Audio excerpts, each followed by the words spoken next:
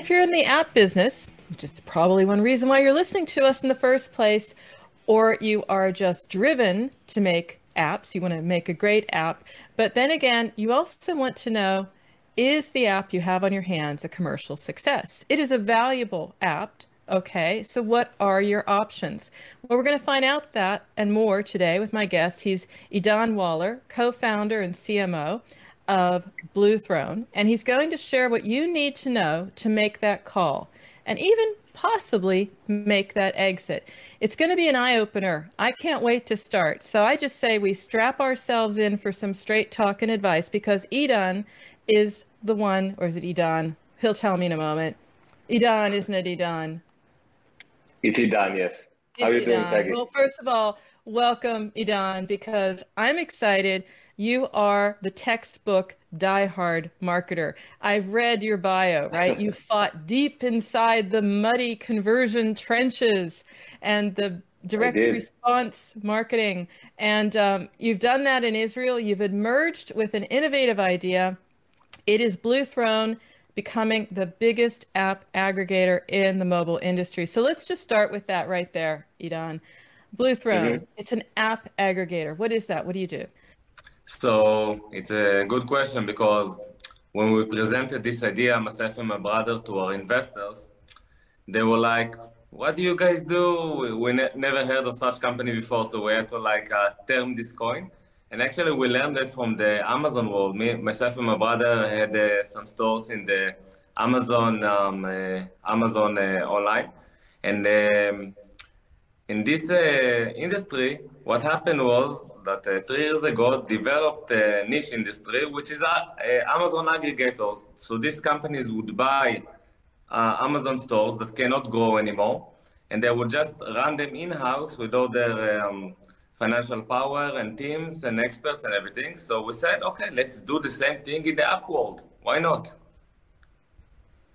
It's smart. It's smart. It's just saying, these are stores that aren't quite up to snuff, whatever. Yeah, we can buy them up. And that's what you're doing here. But you're doing more than that, because what you're telling me is that before I can sell, or before I even want to think about selling, you're letting me know how valuable my app is. So how do I know I have a commercial success on my hands? Okay, what we discovered is that talented developers are usually extraordinary at something, but not in everything. So when we see extraordinary metrics, even if it's one metric, it could be downloads, it could be revenue, it could be retention, it could be raving fan base, whatever, then we smell what we call the PMF app, which is a product market fit app. It's an app that the market actually loves and we can grow with it. So that's the first thing I would look for as an app owner. Mm-hmm. So something that just sort of fits the times, that it's one of these apps that is what we're looking for at this point in time. So that's going to be one of the things that get your attention. Am I hearing it correctly? Yes, but also extraordinary metric. One metric that is out of norm, in a positive way, of course. That's also a very, very good sign. It means that you're doing something well. Okay. I mean, there are a lot of metrics to look at. There's downloads, there's sessions, there's a lot. I just want to get a little bit closer and hone in on that. What are some of the metrics? Because I'm thinking about this. I'm an app developer. I have my app and I'm thinking, maybe I'll go to BlueThrone, or maybe I'll use your tool. We'll get to that tool in a moment. Yeah. But first I have to understand, am I ready? Do I make the cut? What are some questions I need to ask myself about my business? The most important question is, once you have a successful app, which means it makes some revenue, let's say at least 5K a month and above, where are you on the life cycle of the app? Because an app is like a business, is like a company. And Peggy, I have a question for you. From the original list of the S&P 500, which represent the 500 biggest publicly traded companies in the US, how many survived since 1957 when the S&P began? It's some sort of horrible number. I know I've done some research into this. What's the number? 94, only 94 companies. And these are the biggest companies, and they have all the teams, and they have all the expertise and capital and everything. So what we learn from that is, again, that every business has its life cycle, and also an app has a life cycle. For example, what we'll see, the first stage of an app is, we call it in BlueThrone, the hockey stick. So you see like this rise up, and the app does really well, and it's also exciting and fun phase to be involved in. That's where you get excited. That's when you do the new stuff. That's where you get traction. Then the growth slows. It becomes a plateau. It begins dying, and then at the end the app becomes a white dwarf. White dwarf is a star that died, basically. So that's the life cycle of an app. So we must understand that, first of all, an app is not a baby like some developers think. My name is Dr. Luis Fonan. 10 years ago, I founded Duolingo with the mission of making education accessible to all. Since then, over 20 million Brits have started learning languages with Duolingo. But this is just the start. Now, students are certifying proficiency with the Duolingo English test. Children are discovering how to read with Duolingo ABC, and all ages are improving their math skills with our new Maths app. Duolingo is breaking down barriers to education for everyone. Which is okay, I understand. And it's not a passive asset as well. It's an active digital asset that you have to manage, and you have to grow, and you have to push forward. So basically, once I understand that the app won't be here for life, then I can think about it more strategically, and also bring into question or into my strategy, well, maybe I can sell one of my apps. Usually developers have more than one app. Well, maybe I can sell one of our apps in the right stage at the right time, and then I can finance everything and grow much, much, much faster. Good point. And I love the fact that you've more or less, rather than talk about a life cycle in a sense where there's growth and then stop, there are these stages of when it stops to grow, but it's still viable. And I love the way that you've compared that to a star, basically, because you are eventually going to be a white dwarf, but it's a long time in there, and there's a lot of mileage, as you pointed out. So you've given me some idea about the questions I need to ask and the model I can keep in mind, but it's complicated. So you have a calculator on your website, which is yes, awesome. We do. How does that work? Okay, so a lot of developers mailed us and asked us, okay, before I talk to you guys, how can I know that my app is worth something that I will be happy to accept? Like it will be an exit I will be happy with. So we said, okay, let's create a valuation tool, and a free app valuation tool. So we have it on our website, BlueThrone.io. And what it does, it's rather simple. You just put the link of the app, then you choose your traffic sources, how many downloads you have, what's the revenue you have, if the app is on iOS, Android, web, or a couple of them. And then it just calculates like a range of valuation, and you get the middle. So it means like this is something that your app might worth. We don't know. We have to, of course, look deep into it. But I think our listeners will be surprised to see how much the asset that they have is worth, which is always nice to know that you're sitting on a couple of $100,000 or millions. You talked about the metrics. It has to be one outstanding metric. Now, I'm using your calculator, and there has to also be something about a mindset. How do I know I'm ready to sell? A lot of app developers, it's their baby, as you said yourself.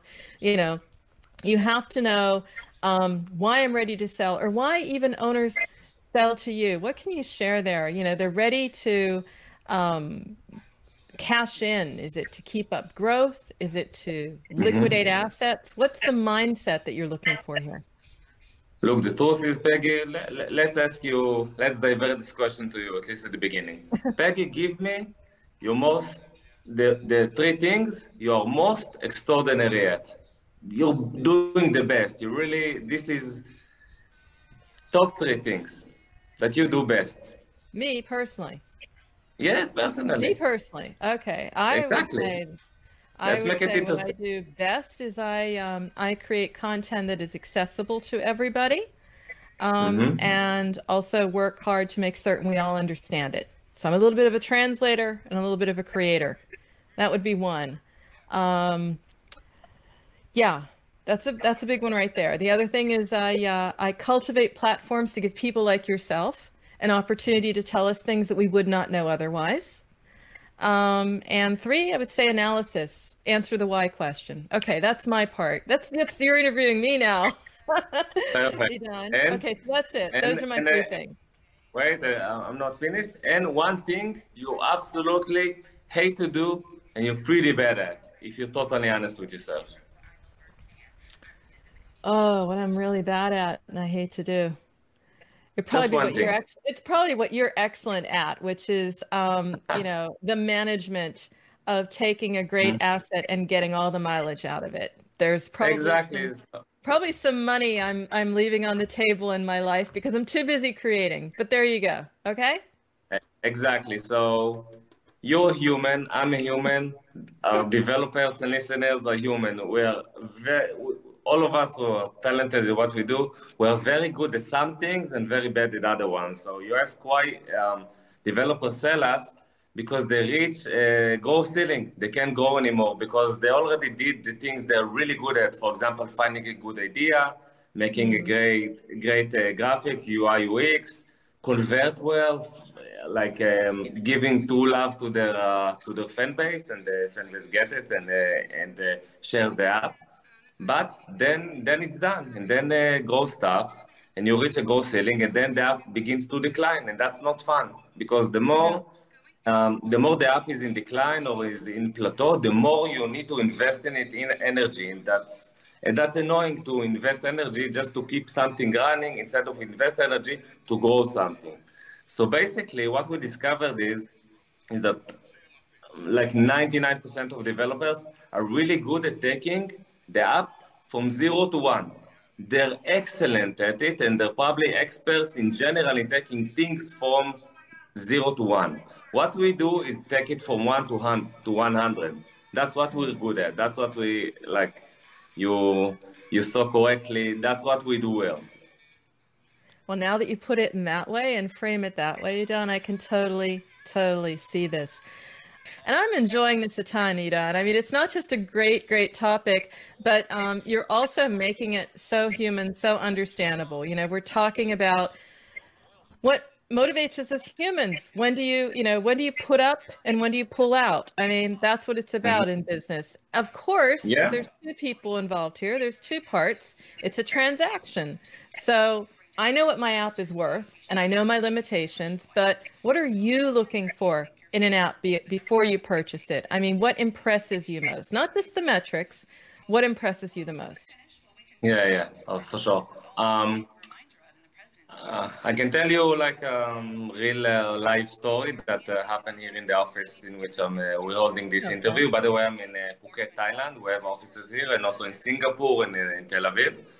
So today we worked on a deal which will actually get closed. We signed the LOI of a great app from the hypnobirthing niche. Like, I never knew this thing, hypnobirthing. Maybe I'm not saying it correctly. Can you understand me? Hypnobirthing? Yeah? Hypnobirthing, like birth, like giving birth, right? Oh, yeah. Okay. Hypnobirthing niche. Yeah, I never heard of this niche before. And we discovered the real gem. And not only that, the pregnant women who download the app absolutely love it and they are very happy to pay for it. But also the niche is growing, the niche is strong, the niche is developing in a few countries like Ireland, the UK, and the US, which is really surprising, and also Ghana for some reason.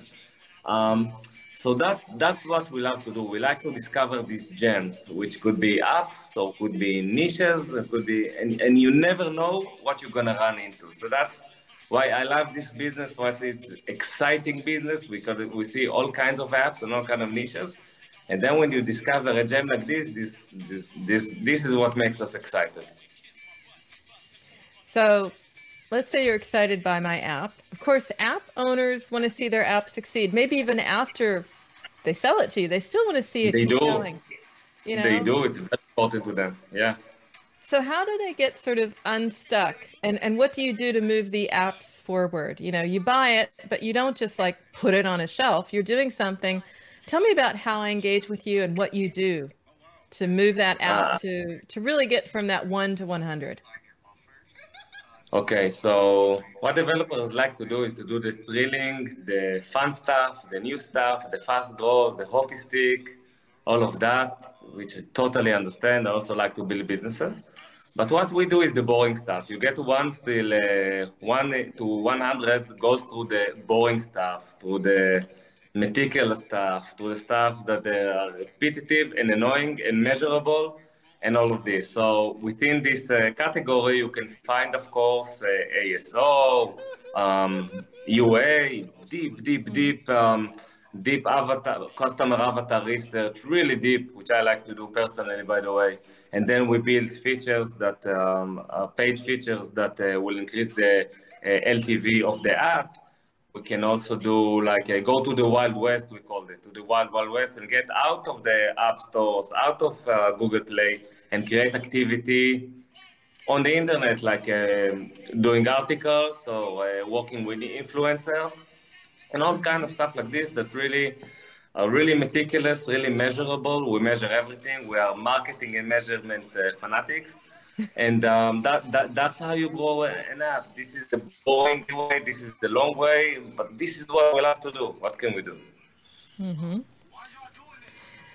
What do you think about the relationship itself? You know, I want to understand how important that is at a very basic level. And I was reading on your website, I was reading a lot of different things. You got a ton of really cool videos out there, you know, and you're talking about how important it is to be upfront, you know, expose any skeletons in my closet before you Yeah, find them out. yeah. Peggy, I tell you, if I could count the number of skeletons in the closet that we find in BlueThrone, we can open a cemetery right here. So this is incredible. There are so many shenanigans in this industry that we're always amazed. We take it in good spirits, of course, because we discover everything during our MRI and X-ray stages, which is tools we develop here in BlueTrone to discover all these things. But yeah, please be upfront, be honest. It's okay if you bought this or you did that. It's all good. Just come up and say it and look at some cases. The app is really good. It's a product market fit app, a PMF app. Mhm. It's in a good niche. So okay, we can still work out a deal. But if we discover it and we know a developer lied to us or tried to deceive us, that's basic trust. What we're trying to do here is a win-win deal between us and a developer. Hey, you take your exit money, you can grow, you can relieve financial stress, you can really create a new life that's totally real and that's totally what happens. But please be honest with us. Tell us what you did in the first access call. We'll talk about it, put stuff on the table, and then we can grow together. Yeah. I mean, I was looking at some of the people who had cashed in, and I love the motto on your website, right? It's just cash in and move on. That's what it's about. But some people Yeah. took the money and did things like bought a Mustang. So what do people actually do with this? I mean, give me some anecdotes because it sounds pretty wild, pretty interesting. I mean, some people took you by word and said, "Hey, I'm going to cash in and move on in style, man." Okay, so this is a fun Yeah. question. So like you Mustang's said, we not a have bad the idea, but I think there might be a little bit more to life than that. But anyway, tell me a few of them. okay. So you saw the Mustang. That's Yeah. Pietro. Ciao, Pietro. How are you? What else was? I'm looking for the funny things, the extraordinary things. Let's see. There was this guy who went to India to take a 6 months vacation out of the business. He's from the US, I believe. What else? People bought the wife stuff all the time. There's some compensation going on there. You know, he get exit money. I neglected the wife. Okay, let's get her a ring. Let's get her an earring, something like that. That's very common as well. People bought houses, of course, but that's the regular stuff. Invested, but mostly what developers do. There's like we also recommend them to do this. They take a vacation, like allow themselves to breathe because they got rid of financial stress. We even sometimes book them the ticket ourselves. Here's on us. Go take a breather, and then go work on your next project. But this time in a leverage way, not you by yourself or with a team that limits you. But let's go. You can now reinvest this money in a new app. Developers always have new ideas because they're experts at taking things from 0 to 1. But let's do it properly in a leverage way with a bigger team, with bigger help. With maybe somebody, if you hate to do UA and you hate to do marketing, get someone to do it for you. Now you have the money, now you have the capital, now you can grow more. So, so basically, maybe we should create content on this subject. I didn't think about it actually. What do you do after an exit as a developer? Yeah. This is good stuff. Yeah. Of course, developers, to your point, you know, if you have it, you've got it in your DNA, and you're going to go out and you're going to say, great, I'm going to take a break, maybe drive around in the Mustang, but ultimately you're going to come back and you're going to try again because it's in you. So you develop another app. How does it work with you? You know, how do I get you to invest? What's the one thing beyond the metrics, you know, something that really clinches the deal for you? Because I'm sure that there are some who are saying, okay, 5K monthly was one of the things I heard that's going to like get me into the top group with you. I have to have an outstanding metric, some decent revenue. What clinches the deal? Again, for us, we like to find gems, and Gems is a good app, a product market fit app in a good niche, a niche that grows, and you can deliver. I'll give you another example. We'll be talking with this guy from UK, US, I don't remember. He has an app for Tesla, for his Tesla car. Okay, so we go look at the niche. Wow, you see it's growing like crazy, like a Tesla apps niche. And what's beautiful in it, that this guy has a moat around his business. What's the moat? You can only develop an app for a Tesla if you have a Tesla yourself. Huh. So these are interesting things. Of course, not every app has this particular situation, but that's what we like to discover. We like to discover good apps that people love, and if the niche is good or the niche is stable even, then we can really go ahead. Then we love to go ahead. Yeah. Mm-hmm. Last question. I know it will always depend, but just to give people an idea, you know, what kind of valuations for apps are we talking about? Have you run across people who are sitting on a gem, don't know it, and make off with significant figures, or is this not that kind of thing? It goes both ways. Yes. Firstly, yes, of course. People you've got developers from countries like India and Pakistan and Vietnam, very good developers, and the fair when suddenly you tell him, okay, your app is worth about $500,000 or $1 million or $1.2 million or even $3 million, they're ecstatic because it's like for them this amount is like, I don't know, for us maybe getting 100 million, okay, comparatively. But there's also the other side in which developers with like dying apps, we see a lot of dying apps, okay, and then they try to say, okay, this app is worth 800K, 500K, and you discover it doesn't worth even 100K, which is also okay. So it depends. It depends if you have a really good app and you really believe in it and you really did something nice with it, and you created it from your heart with all your creativity and passion, and you grew it and you took care of it and you had some luck and the niche is good. Then you're on for a great exit. And you'll only know if you go use your tool, Idan, correct? You will never know without it. That is correct. I'm going to have that in the show notes, Idan. And the tool is over at BlueThrone. What's the URL for that? BlueThrone.io. .io. And I'll find the tool right there on the on the homepage. I did see it. I was tempted. I wondered if I could put someone else's app in there and find out a little competitive intel. Can I do that? Yeah. Who knows? Of course, Who knows? you get a range of evaluation. Of course you can. Yeah, get evaluation. Test your friends up, guys. Yeah. I'll put a few in from my colleagues. Maybe they're sitting on a gold mine and don't know it.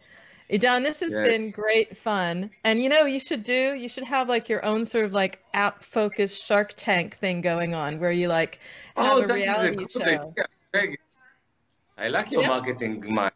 This is an excellent idea. That would be so cool. You don't have to do everyone because not everyone wants to come out and be part of it. But you could imagine like, I'm based in Europe, so I get to watch Dragon's Den, which is similar to Shark Tank. You could imagine yourself, your brother, a couple other people. Guy brings up his app and says, "Hey, what do you think?" I think it'd be kind of cool. I agree. I love the idea. Well, I love what you're doing, and it was great to have you on my show and also to shine a light on what you're doing and hopefully also helping some indie developers out there because, it's a tough time. It's a strong breed. They've got a lot of good stuff. So who knows? Maybe we close the circle here. In any case, thanks so much for sharing, Idan. It was a pleasure to have you. Thank you, Peggy. It was a pleasure. And I'll look for that show.